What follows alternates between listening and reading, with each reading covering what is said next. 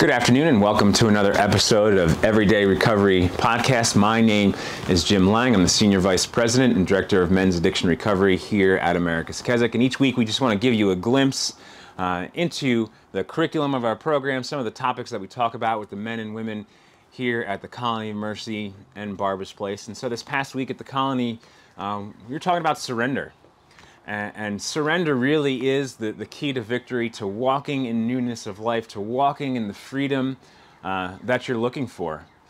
Whether you have a besetting sin in your life or you are struggling with addiction, overcoming that does not come by trying harder, by white knuckle, just trying your hardest to overcome. It comes by surrendering your life over to the Lord. And I think one of the key ways that this happens is for us to surrender our thought life.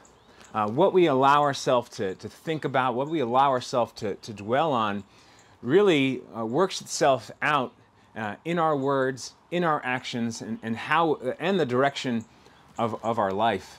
You know, think about it. All sin starts with thought. All sin starts with me thinking about something, fantasizing about something, mulling something over until the temptation becomes too much that it becomes an outward action or an outward word. And so all sin starts with thought. And so we need to surrender over our thought lives.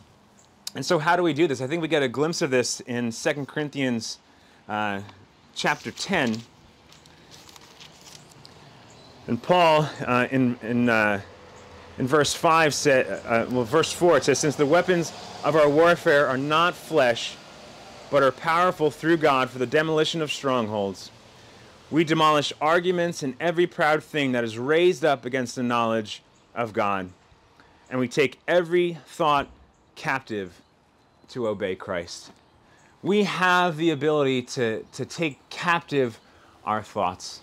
And so when we get stuck in a negative thought, or we get stuck in a thought that's tempting us, we have the ability to take that thought captive, to bring it into the obedience of Christ. And one of the more helpful ways of doing that is a passage that we find in Philippians chapter 4.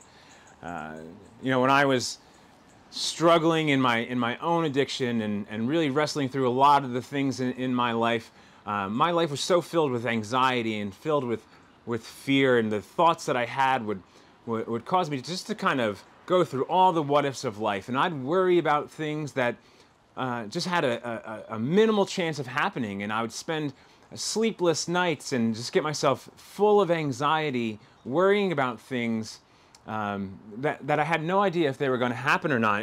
And God used this passage in Philippians to help me take those thoughts captive. And it says in verse 8, "Finally, brothers and sisters, whatever is true, whatever is honorable, whatever is just, whatever is pure, whatever is lovely, whatever is commendable, if there's any moral excellence, and there's anything praiseworthy, dwell or think about these things."